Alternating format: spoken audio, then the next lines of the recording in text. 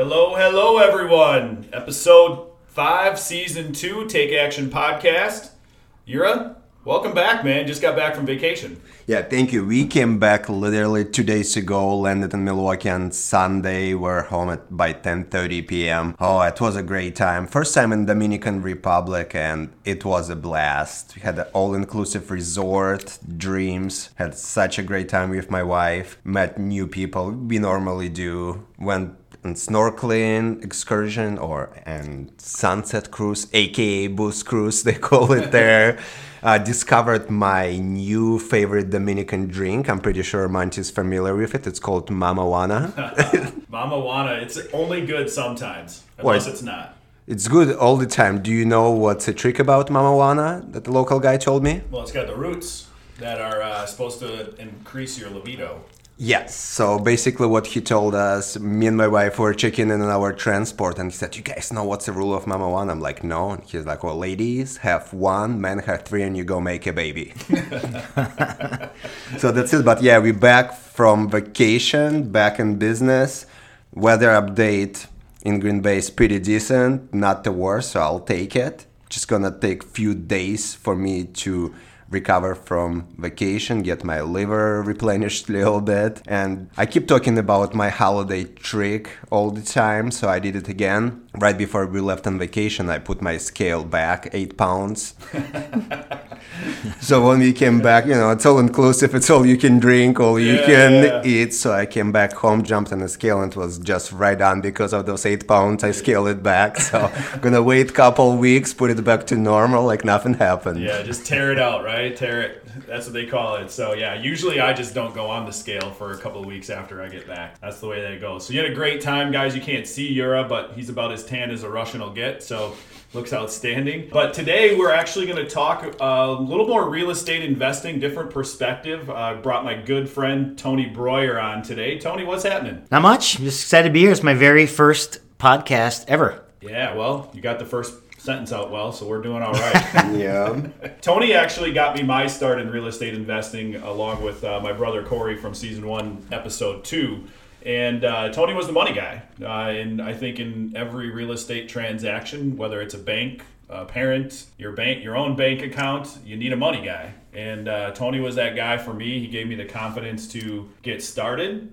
He's not cheap, but he was definitely, he did help me turn a profit. So whether it was cheap or not, doesn't matter. He helped me make some money and taught me some really great lessons along the way. And we're going to teach some of those today. Really, really super stoked. So yeah, welcome aboard, Tony. Yeah, Thanks. Welcome, Tony. Super excited to have you.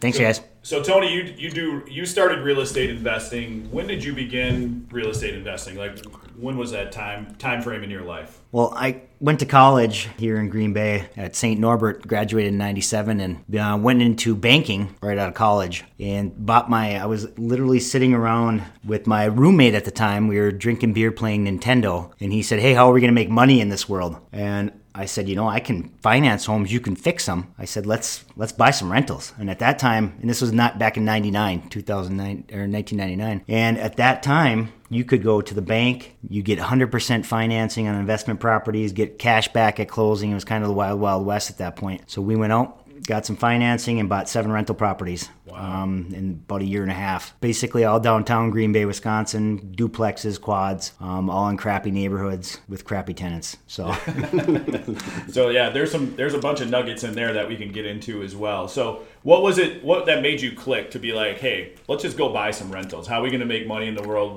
You were obviously already had a job at that time. So what was it like? What made you click and be like, damn, we need to do this? Well, Besides drinking beer. Yeah. I come up with some great ideas when I'm drinking beer too. But hold my beer and watch this.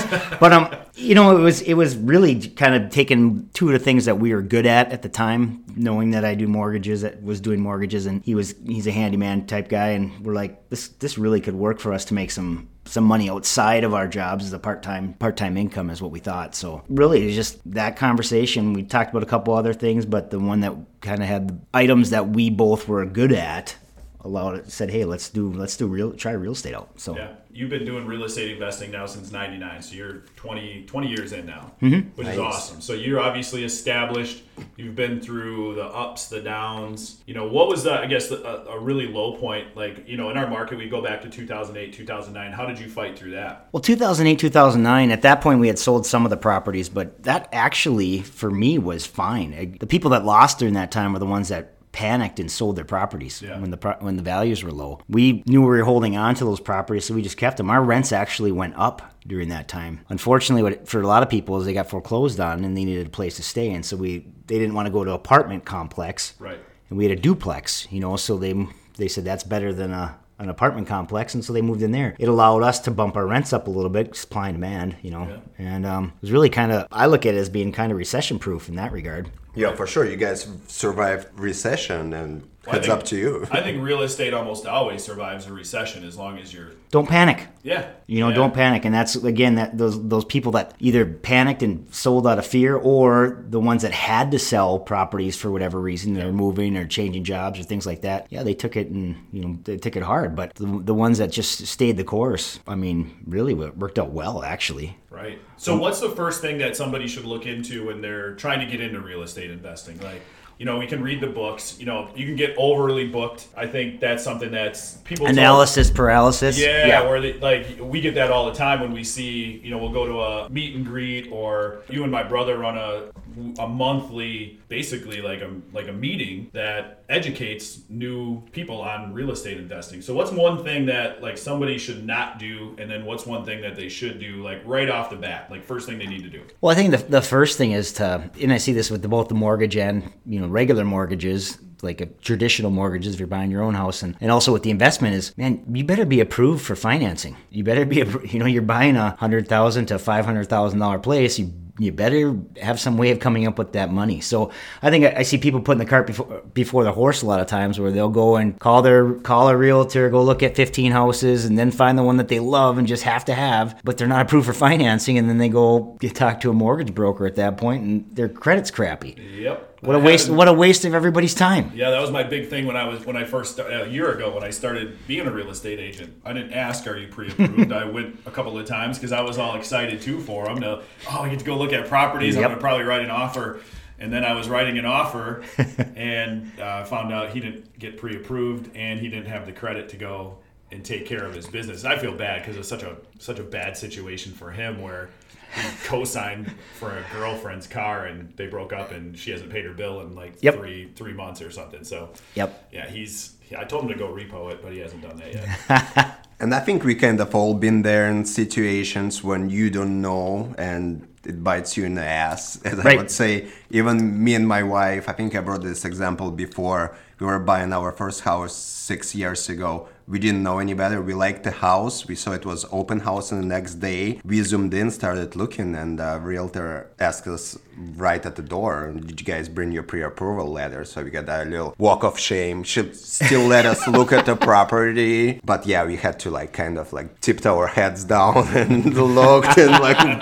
slowly walked to the car. I'm like, now we know. So I love it. Listen to Tony, guys. He's gonna give you tons of good information. And don't repeat Ura and Livy. Get your pre-approval first. Yeah, always get that pre-approval, whether it's real estate investing, whether it's buying your own house. I think, that's my realm now, is being a real estate agent. That's the first thing I do. And then Tony's also working in mortgages, so I just say call Tony or give Tony their number. But he usually does everything for me after that, so my job becomes pretty easy. Yeah, it's real important. That's the biggest thing, is just to make sure that you have a means to be able to buy that property, whatever it is. Right. So you're not wasting everybody's time and wasting your own time. Now, what would you advise somebody who doesn't have the funds? Who doesn't have the funds to buy their house, who can't get... Well, no, I'm talking like a real estate, you find a duplex that is, depreciated in value. Somebody wants to dump it really quickly. Mm-hmm. Do you need money to actually buy a property?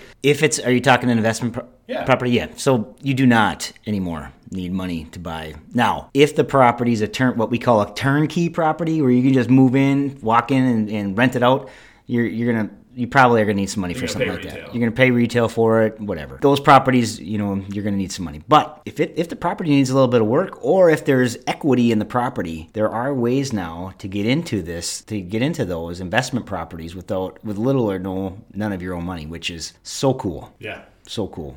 And it was kind of my next questions. I'm learning, or at least I'm here in the place to learn today. Is pre-approval process for investing into real estate any different from, for example, your conventional home buying loan? Yeah, that's a good question. I mean, you still want to be pre-approved for what I call your end financing, your long-term financing. So that's either through a traditional lender, local bank or your local credit union or your local mortgage broker, or through a commercial lender.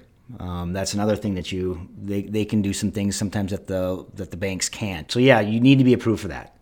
Then there's also something that a lot of people don't know about. It's called a hard money lender or a private money lender, and that's where you can really partner the two. You buy the house with the hard money loan, and then you go and refinance that with either your traditional lending or your commercial lending. By partnering those, and it's a property that probably needs some work. Mm-hmm. That you can build some equity in it right away by fixing the place up. You get your hard money loan. And a lot of times the hard money loan, you're able to get both the purchase price and the rehab costs all at the same time, all at closing. You fix that bad boy up, and then you refinance it because you're already pre-approved for your end financing. Yeah, and that's how I did my first real estate investing deal. That's how I met Tony, was through referral. And there was a duplex that I was looking to buy. I was trying to get, kick the tires a little bit into real estate investing. My brother had gone full in. I'm more of a jump in feet first versus head first kind of guy. Or as I used to say, I'll dive in head first, break my neck, and then deal with it later. But so what happened with Tony was I was introduced to Tony. He ran a credit score on me, and he knows enough about the properties to know if there's enough potential equity in the properties so that he's not going to get burned in the long run. I'm going to make a good sound decision. You were really nurturing for me at that point, which was important for me and awesome. And that's why I still trust you at this point. We got into a whole bunch of stuff on that one with tenants. We got into certain weird situations on appraisals. We got into the fact that you're still doing real estate right now is impressive after that. Nice work. I applaud you. I took my lumps on that one, but I still made money. And that was the cool thing about it is, Tony had coached me through the whole thing. Long story short, I'm making a long story. I bought it for about 50. It was around 49, right? Yeah. So 49,000. The property was appraised at the time. I think something like it was 65% of the value had given me on. I think something like that. Yeah, it was wasn't it 90, 95, somewhere around there? We thought like the value would be. Then I needed money to rehab. Tony's a hard money lender. My parents offered me a loan as well. Now I was paying Tony and my parents over 10% on this loan. Mm-hmm. Everybody needs to win if you're going to get into real estate investing. One of the cool things that Tony told me right off the bat was don't get greedy. And that stuck with me from there, because once you start getting greedy and you start cutting people out that you can't, then you're going to start losing relationships. That word's going to travel fast. And you want to make sure that anybody you ever partner with, there's always a win-win. Even if I have to lose, I'd rather have all my partners win. And that was important too. As long as no one gets greedy, we can all win. That's one of my mottos, and I truly believe it, and I've seen it time and time again. I've also seen it when people do get greedy, that's when everyone starts to lose. Yep. It's a small community here, so if you start getting greedy, everyone's going to know. Yeah, especially in Green Bay. Yeah. And we're listened to, internationally now, but I would assume the same principle applies everywhere. I would imagine. It just might take a little longer. So, go ahead, Yuri, you had something? No, I was just agreeing with Tony. Green Bay is such a small city. People know things before it happens, so... Yep. So then what happened with that deal was, so I got it for, we'll say 50 to make it easy. My parents gave me $27,000 to rehab it. And then we were trying to put it to a traditional one, and I was dealing with a really bad contractor. We couldn't get the siding finished. So it was delaying everything longer than it needed to be. And then it didn't appraise the way that we wanted it to. So I still had to come up with money out of my own pocket to finish the deal. And it all worked out, though. Like, the crazy part was, I went through everything with this. I had 2 terrible tenants, lost $1,000 in water bills. I forgot how much money on the contractor. I lost on the time that I was paying Tony and my parents on a refi. Thank you for that. Yeah, you're welcome. And I still made $13,000 when I sold it a little over a year later. So it was as bad as it was. It's still everybody won. And how much did you learn during that process? Oh my God, so much. Even if you'd have broken even or even had to pay a little bit. Yep. I mean, people go to college for a year and spend what, 50,000 now? Yeah. I mean, you made 13,000 and learned a crap ton. Oh, absolutely. And then I transferred into that next property, which was even worse. And because I was dealing with that same contractor, the properties had overlapped. That guy cost me probably $25,000-$30,000. Didn't you have some inspector problems with one of them too? I can't. Yeah, that's a whole nother scenario. Yeah. So Okay, every sorry. single time, no, but it's good though. Like it's not like you get into the world of real estate investing in your first property, your second property, your third property, or probably your 100th property. There's not some sort of issue. You just learn sometimes to look for it now ahead of time. Every single one has been a learning curve for me. So as much as first one was a bad experience, but a good experience, the second one was a terrible experience, but I learned a ton. And then the third, fourth, and fifth now have come really good. So I just got my 6th property not too long ago, and I'm going to try doing something a little bit different with Airbnb and short-term rentals, and I'm just going to keep trying different things. And I'm not afraid to lose anymore. That's the cool thing. I was just going to say, and it's kind of, you guys notice who listens to us all the time or regularly. It's a recurrent theme of our podcast. Don't be afraid to suck at something. Learn a new skill. Most likely you're not gonna master something on the first try, but don't give up. What doesn't kill you make you stronger. Like Monty mentioned, he was scared, he was losing money, but at the end, it was a learning curve. It was a great experience. So it's all about taking action. Well, not quitting. Like if I would have quit on the first deal, I wouldn't have any of the other experiences that I had. I wouldn't be making money now doing it because I would have quit. And I get that a lot too from people who try their first time and then they're like, oh, this wasn't easy. Well, it's not going to be freaking easy. If it was easy, everybody would be doing it. I think the other thing too is, yes, don't be afraid to suck at something, but also make sure though that you surround yourself with people that you can talk to and bounce ideas off of. I mean, I've done real estate been doing real estate a long time, but I sure as heck don't know everything about real estate. But I have met enough people, I've networked enough now that if I don't know the answer, I probably know somebody that I can call that does know the answer. And that to me is huge. Yep. So make sure you surround yourself with people that know what the heck they're talking about, or at least that you can pay. And I pay some people too that, if I'm not good at something or if I hate doing it, I'll pay people that are good at it or that like to do it, that can give me the correct information. It's huge. Find those people that have your best interests too and stick with them. That's, I think, what's been great about you and my brother and, other people is if I have a question, I call you guys. You answer my calls almost every time, getting a straight answer. I'm not getting a bullshit what I want to hear answer. I'm getting a straight. We can swear in podcasts? Oh, yeah, dude. Oh, I didn't know that. So sorry. So no, I'm getting, No, it's okay. We've been marked explicit every other episode.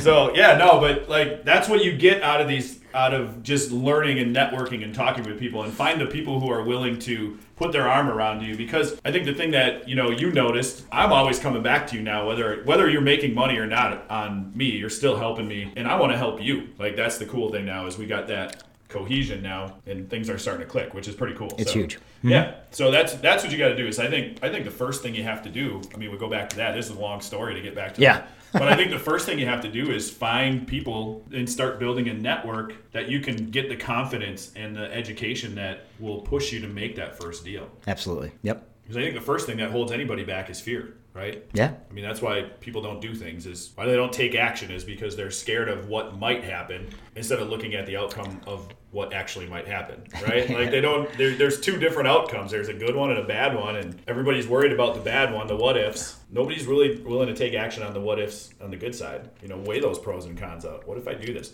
What if I only make $1,000? Or what if I lose $17,000 like I did on my second one? Right. You gotta try somewhere. You try it, it's gonna pay off sooner or later. You're gonna suck just a few times and then it's only gonna go up. What if I go to college and don't get my degree? Well, I did that. I'm all right. I only spent 5.5 years playing sports. No big deal. 5 because I ran out of eligibility. But now we got past the people, the networking part. Okay, so we talk about money now. So let's talk about maybe like different directions somebody can go in. You got the HGTV. You got Flipped or Flopped. You got other people who are buying apartment buildings. You have people who are holding rentals. Like, what's your advice for somebody trying to like kick the tires on that, or maybe they get over analytical, just not sure? What's the advice there? That's a great question. And that's really where you need to sit down as an individual and say, what are my goals? What do I want to accomplish? Do I want to do a flip, make $15,000 and because I want to, go pay cash for a car? I guess you have to make more than that nowadays to get a car. But Depends on what kind of car, but yeah. do I have the ability to go into the property and do the work myself? Is that something I want to do? Do I want, I put, you can't see this, but it's air quotes. Do I want passive income, from rental properties? Do I want to quit my job? Yeah. Do I want a couple properties that when I come to retirement time they're paid off at that point and I have extra income coming in because I'm not banking on Social Security to be there or whatever. Yeah. Do I want to have single family houses, maybe a little less headaches in those, or do I want to have multifamily houses with a bunch of units, different headaches with that one, So you really have to game plan what your goals are, short term and long term. And once you determine that, then you pick one of these. You can do real estate tons of different ways, but you pick one, get really good at it. One of the problems that I see is people get the shiny object syndrome. You're like, wow, I can buy single families, I can buy multi, I can do wholesale properties, I can flip properties. They hear all these different gurus, but pick one. Mm-hmm. You can make money in all of them. Get really good at that one. And then if you want to branch out, great, go ahead. Yep. So, and that's what I'm doing right now is I've been doing flips for 18 months now. I did have the one rental, which, as I mentioned, wasn't a great experience, but it was still a positive outcome. So that's what I've been doing now. I've done 4 flips now. I just finished my 5th. Done the rental thing. I'm looking back now, like long term and reevaluating. And now I have a team of people too, which is great. Huge. 18 months, you wean out the people who are not going to be good for you, who aren't there. And I've been through a lot of them already. It happens pretty quick. They come quick and they leave quick. The ones that are willing to stand by you, I have 3 really, really solid contractors now that I can fall back on, 4 if I count your brother and he's not too busy. The fact is now I can do flips, but also now I can branch out. Now I've learned flipping. I've learned what needs to be done in a house. Now I'm starting to look at more of the buy and holds. I got an Airbnb I just bought. Probably going to put an offer in on a duplex today. Maybe another flip house. Fear factor is gone. I'll still have to figure out how to get the money for it. But the fear factor is gone now, which is really cool. So you have these different avenues to branch off. And like Tony said, I tried wholesaling. Wasn't for me. Right. I mean, my brother's amazing at it. He's one of the best wholesalers I've ever seen. Not for me. It's not my cup of tea. So I'm going to go a different direction. But I've tried it. I've looked into it, and I think you can read all you want about it, but until you can't see me doing air quotes, but until you take action and actually do something, you have to take action. You'll never learn. That's an analysis paralysis I mentioned before. You can read and listen to podcasts all you want.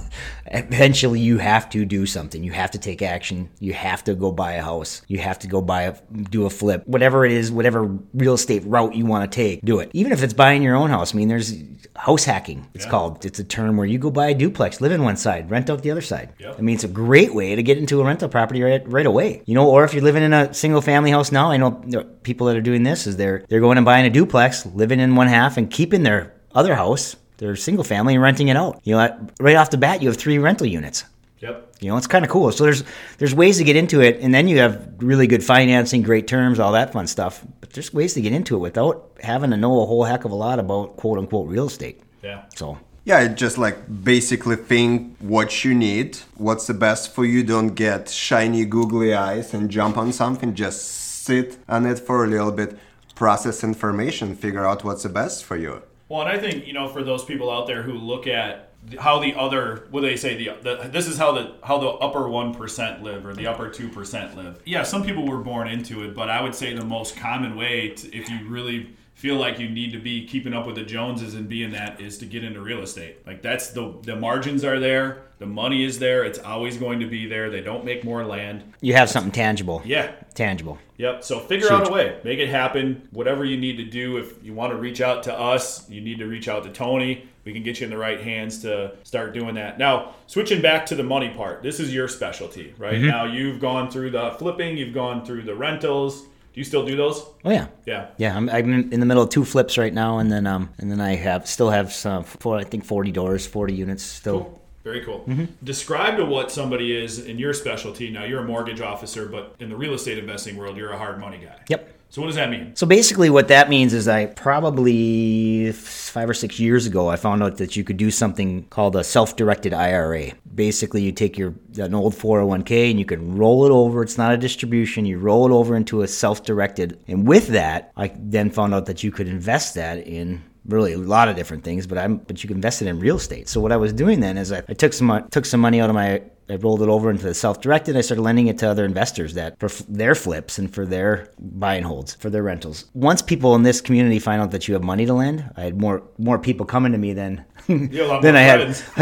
Yeah. Oh, we haven't talked in a while. Here, give me some money. Yeah, exactly. How you been, buddy? Here's a beer.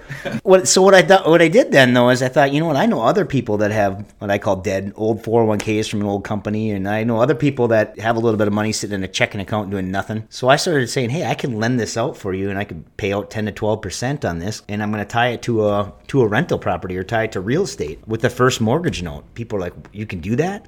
So once I started educating people that you could do that, I started getting more and more people that were lending their money through me, if you will, into these real estate deals. So now I have it's about 30 people that lend their money through me in different either self-directed IRAs or cash line around or whatever. And that's called, it's a hard money loan. So it's basically private individuals who pool their money or use their own funds to fund other people's deals. Basically, it's the same way a bank does it. You guys are just... Yeah, that's right. That's right. We're just a really, really, really small bank. For sure. For sure. So how does somebody...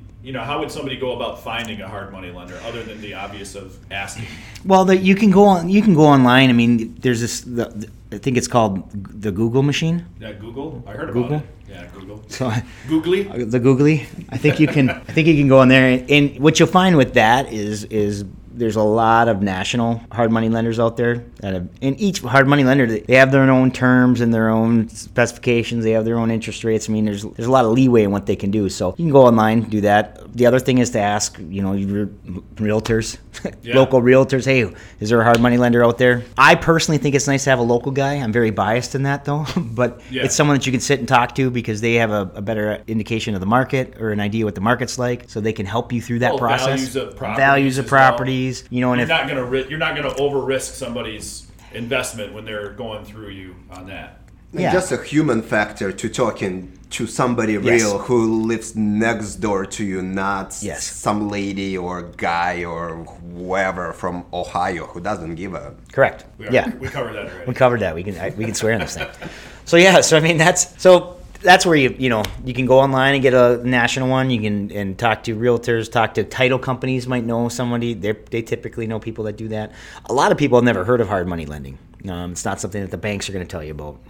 So you got to eat more off the grid a little bit as far as that goes. So what's the difference between hard money and private money? You get that question. Yeah, private money is like if you get it from a family member. Yeah. So so if it's a family member or a friend, you could go to your Uncle Joe that just sold his business and's got $3 million sitting in his checking account. Say, hey, Uncle Joe, I'm looking at buying a rental property. Pay it 12%.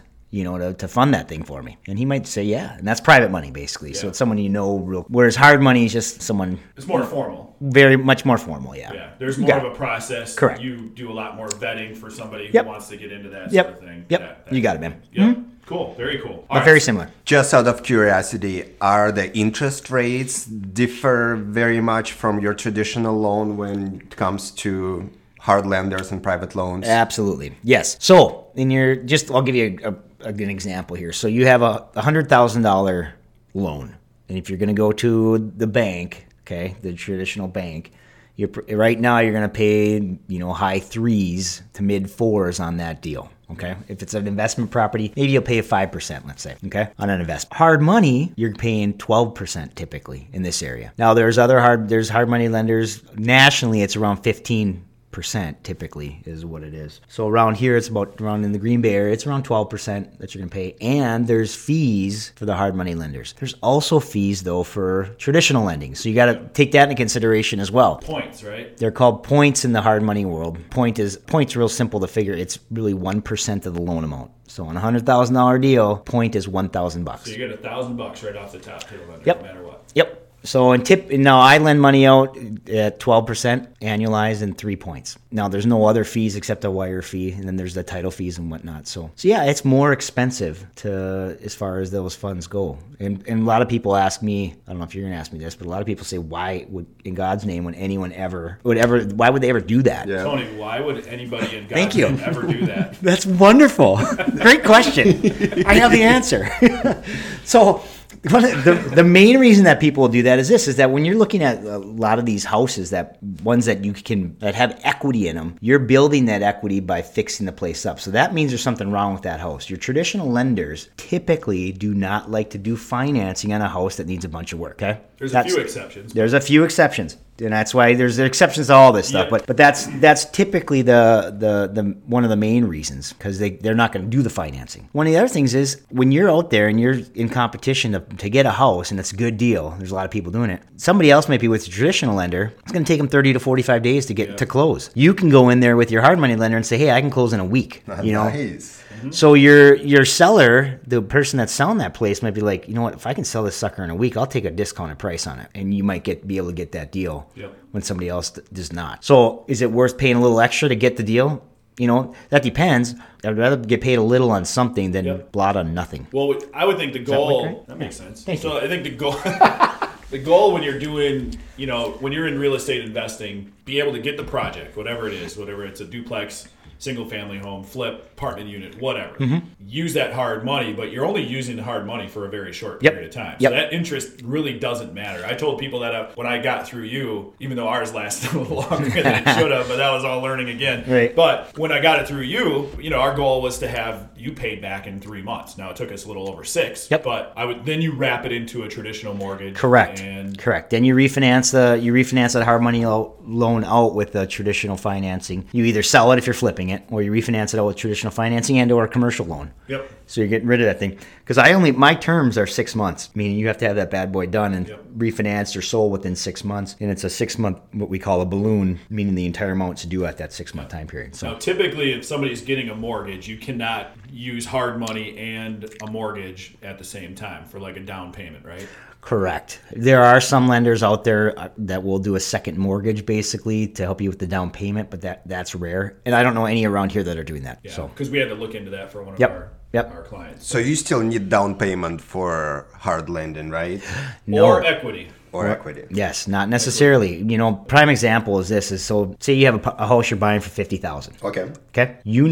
After you gone through the house, you'd put about $15,000 into it, for a rehab cost. After you do that $15,000 of rehab, of repair, that it's gonna be worth about $100. Okay. I come in as the hard money lender, and because I'll go to 65% of what we call that after repair value. ARV. The ARV. Thanks, Jerry. There you go. Yeah, Corey a shirt with there you go. ARV. The ARV. So I'll go to 65% max of that ARV. So in that scenario, you got a $50,000 purchase price, $15,000 rehab. I'll give you $65,000 at the time of closing. Okay, so you don't have any down payment on that 50, and you're getting your rehab costs at the time of closing. Basically, Tony's buying you a house for free in that scenario. So you have no money out of your pocket, and then you get it all fixed up, and then you refinance with your traditional lender, because they're going to then go off the appraisal. Once the house is fixed, they get an appraisal. Your traditional lender appraisal comes in at $100,000. They refinance you, and you pay me off. Wow, that's great. Yep. So I might be giving you a call pretty soon. Taking action, baby. Well, and let's look at that scenario if you were going to buy it with the traditional lenders. Say you could. $50,000 house, okay? Now, let's say it's a single-family house that you're using it as a rental. You go into your traditional lender, your bank, your credit union, or whatever, your mortgage broker. You have to put 20% down on the $50,000. So what's 20% of $50,000? 12. Thank you. Is it? I don't know. No, it's 10. 10. Oh, yeah, duh. Wow. Sorry. We're really good at math here. Yep. Hey, that's our mortgage guy. I was figuring 4 points on that one. I was figuring 4 points. Anyway, so it's $10,000 to buy. Just so when you go to close, you have to put $10,000 for your down payment. That's a 20%. It's required by your traditional lender. But you have to put $15,000 into that place, right? We need a rehab. So you got to put another $15,000 into it out of your pocket. So that same scenario, you're putting in $25,000 of your own money in that deal. Whereas you could do it with a hard money lender and put nothing in and then refinance it out. That's where this becomes so powerful, because I don't know how many people have $25,000 laying around. Yeah, maybe for one deal. I have two brothers in here. We bought 52 properties in about 3.5 years. We didn't have money for down payments for 52 properties. We didn't have money for down payments for 2 properties. So we had to get very, very creative in how we found funds, how we used the banks, how we partnered up with people. Doing this route allows you to repeat this process over and over again. You can, and I've seen people do do it for years now. Yeah, It's every awesome. single property I've bought, I've used zero of my own money so far, It's awesome. other than my house. But Yep. Awesome. That's the unique part is you just get out of the traditional way that we were brought up, the way that we were taught through school, and look for other ways. There's a reason why certain people. My brother's got 100 units now. Right. In 3 years. Wow. 100 units. That was his goal. Like, let's get there. And he just figured out a way. And Yep. he got creative with talking with people, seller financing, hard money lenders, private money. Use all your tools. It's no different than contractor going in and having to repair a house. They got all sorts of tools for different jobs. There's all different types of tools to make money in real estate. Absolutely agree. Yep. So, all right. So now we get past, where were we?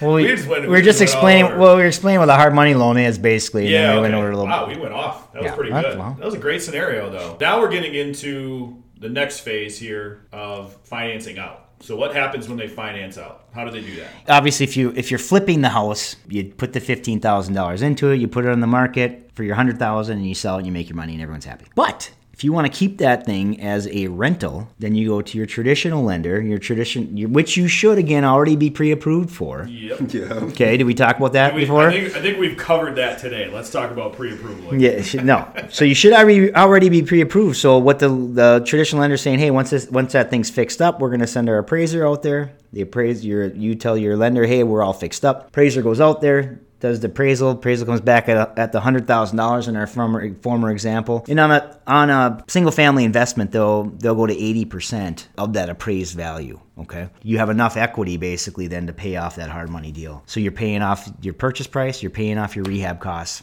and you're into that thing for no money. Sometimes you can cash out a little bit too. Yeah, there are ways to cash out. You have to typically wait 6 months till after that 6 month period. There's seasoning periods for cash out in the traditional world. Sure. So, but yes, you can do that. Just learned something. Yeah, gotta wait the 6 months for Yep, that. Got it. So that's where now I see Yuri's wheels are turning now. Now he's starting to get what I've been doing. Yeah. So, well, that's right, Yuri. I mean, that's Yeah. My head is full right now. It's about to explode. It's like, it's good explosion though. I see this happen a lot where people are like, oh my gosh, I can do this without money. I can literally get into properties without money. And it opens up a whole new world, because when I talk to people real estate, their biggest hurdle, the fear is one of them, but the biggest one is I don't have enough money to be a real estate investor. Yep. That's the biggest one. I don't have enough money to be a real estate investor. And you know what? For most people, that's correct. And for years ago, that was correct. Now, with some of this hard money stuff and some of these other things, you can be with very, very little money. Make sure you got decent credit, Yes. and that's the main thing. Yes.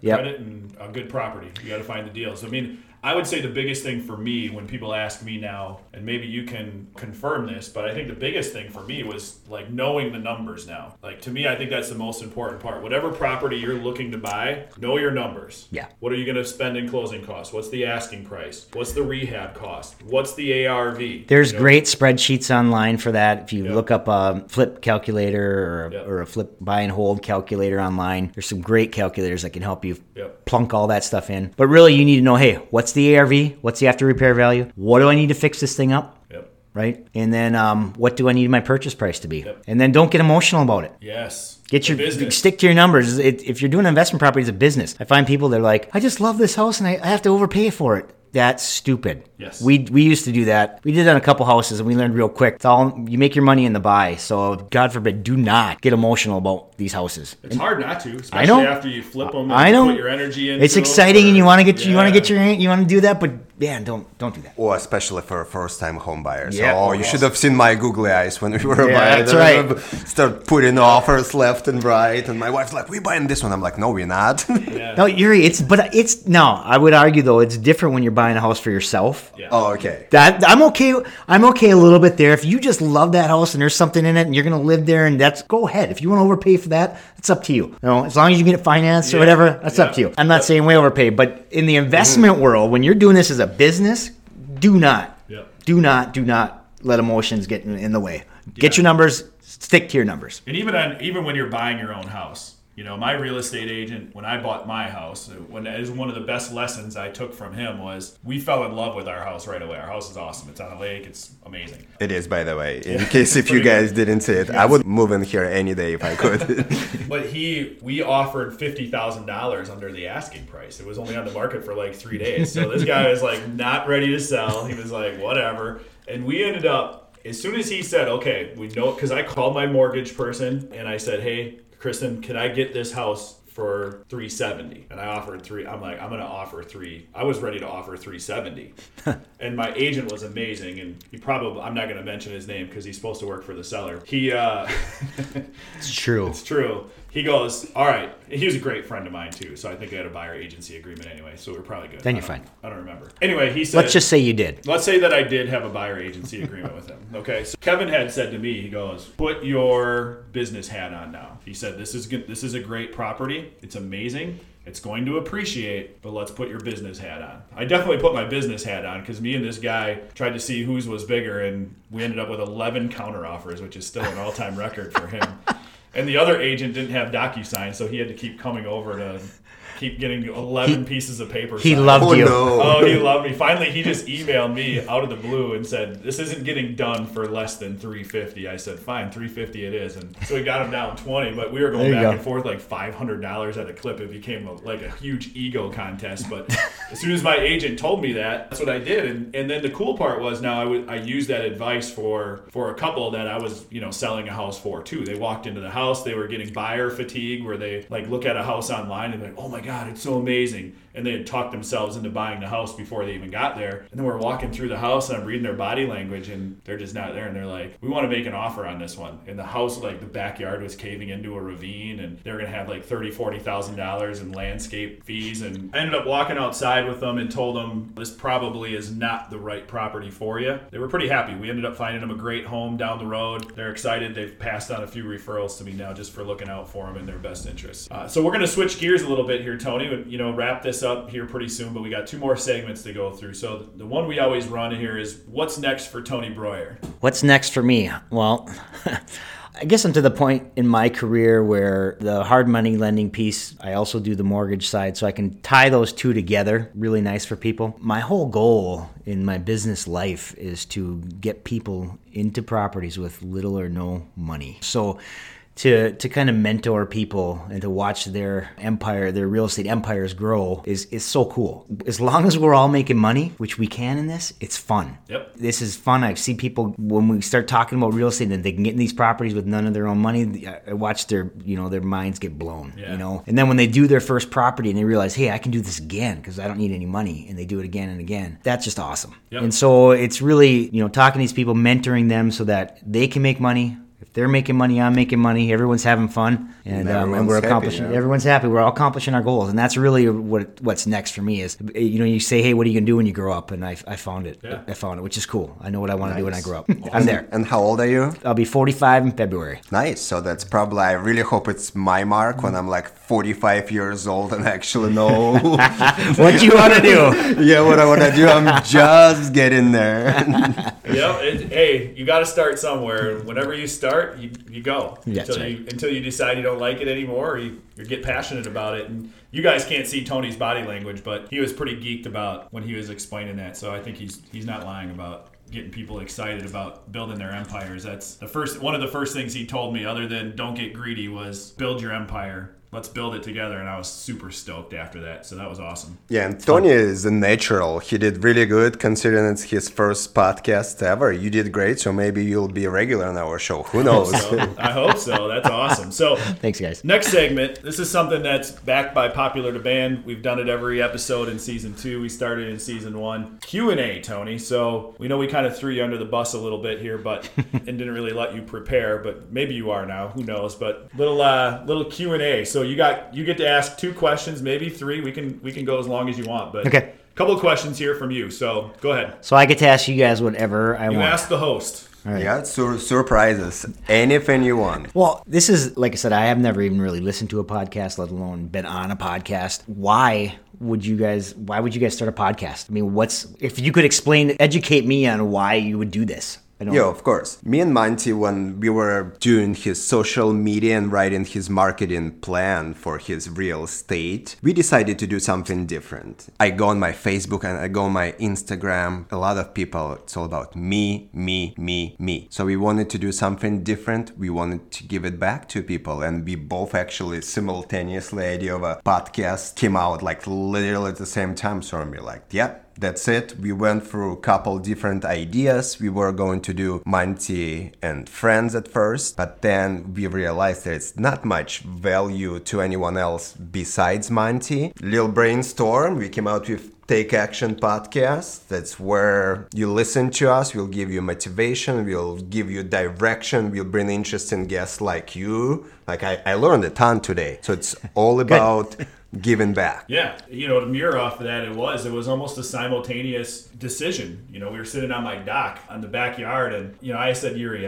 let's come up with a marketing plan where we can start branding ourselves personally, but at the same time find some way to benefit. And we both basically said at that point. Now how I came up with that idea was I read Gary Vee's book, Crushing It, and there's a chapter in there about podcasts. And I noticed there weren't a lot of real estate agents or really anybody in our area doing podcasts. So for me, it was kind of a no-brainer. The issue was we didn't know what the hell we were doing. 4, 5, 6 months later, we finally got to the point where we took action and finally got it started. I bought the equipment off of a closing, and it was great. It was awesome. It's been amazing, and the feedback's been amazing so far. So that's how we got here. Yeah, awesome. For sure. And I keep probably saying on every podcast, one of our recurring themes, don't be afraid to suck at something. Yeah. When we started, we didn't know where we're doing. I was scared. I was shaking in my boots. But look at us now, 6 months later, 24 countries, 1,000 downloads. I think we're going in the right direction, and it's all about our listeners. It's all about our guests. We're here to give it back to you guys. For sure. All right, next question. My next question is this, and this is for Yuri, but after listening to Monty and I talk about real estate, when are you going to get your first investment property? Yeah, great question. Oh, absolutely. I'm ready to pull the trigger right now, just after this episode. I do have a statute of limitations, which is my wife. So probably have to do some prep work for her. However, a lot of things going to change after she listens to your podcast, because information's pretty clear. I tried to explain it to her the way things work, and she was just not getting it. Yeah. It's pretty simple. As I mentioned before, kids are my life. I work in the restaurant. I don't care. I work in the restaurant. I like my job for now. But down the road, I want to secure my retirement. So I'm looking to probably purchase 1 or 2 rentals, keep them at the long term. So by the end, I get old. You never know. The Social Security might be depleted by then. It will be. Yes. Kids gonna go. It's already gone.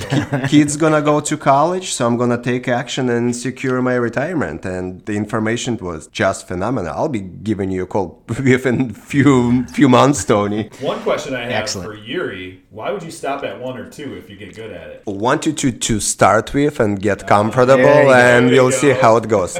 There you go. I'm not moron by any means, so once I get the hang of it and it's gonna be good, we'll keep it rolling. I will warn you, Yuri, it is addictive. It is. It's very addictive. Once you start getting properties, it's a good thing to be addicted to. Yeah. But it's fun. Once And you're it's not fun. scared and you're confident in what Yes. you're doing, It's fun. It's amazing, and just like even the people that you meet doing it, like that's more to me. I've gotten closer to a lot of my friends that help me out with it, and partnering with people is a lot of fun.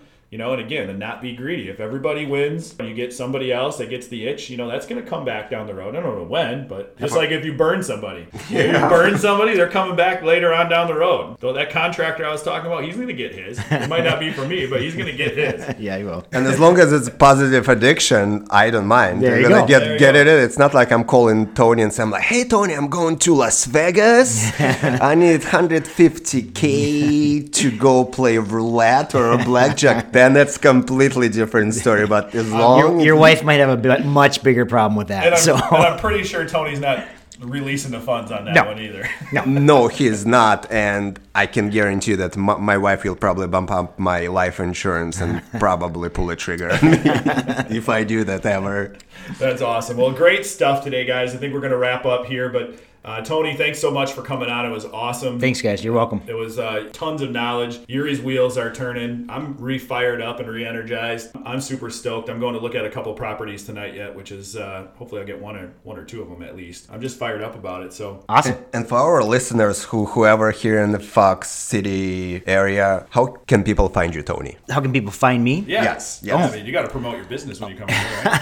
I have a website. It's www.goodfaithfund.com. That's the best place it's got all my contact information on there. So if you go to my website, you can check that out. I have a very basic website. It's very simple, but my contact information is on there. So love to hear from you. Faithfund.com. And Yuri, how can they find us? Well, in the meantime, we are on the Facebook at Take Action Podcast with Monty and Yura. Instagram, it's one of our greatest tool as well at Take Action Podcast MY. We are on the Twitter as well at Take Action Pod MY. And you can find any of our podcast episodes on any major platforms. We're on Spotify, Apple Podcasts, Google Podcasts, Stitcher, blah, blah, blah, blah. Anywhere you want. You guys open that magic search box called Google and just type in Take Action Podcast with Monty and Yura. You don't have to scroll through pages, so it's gonna make your life a lot easier. We are within first page. All of our results, we have pretty unique name.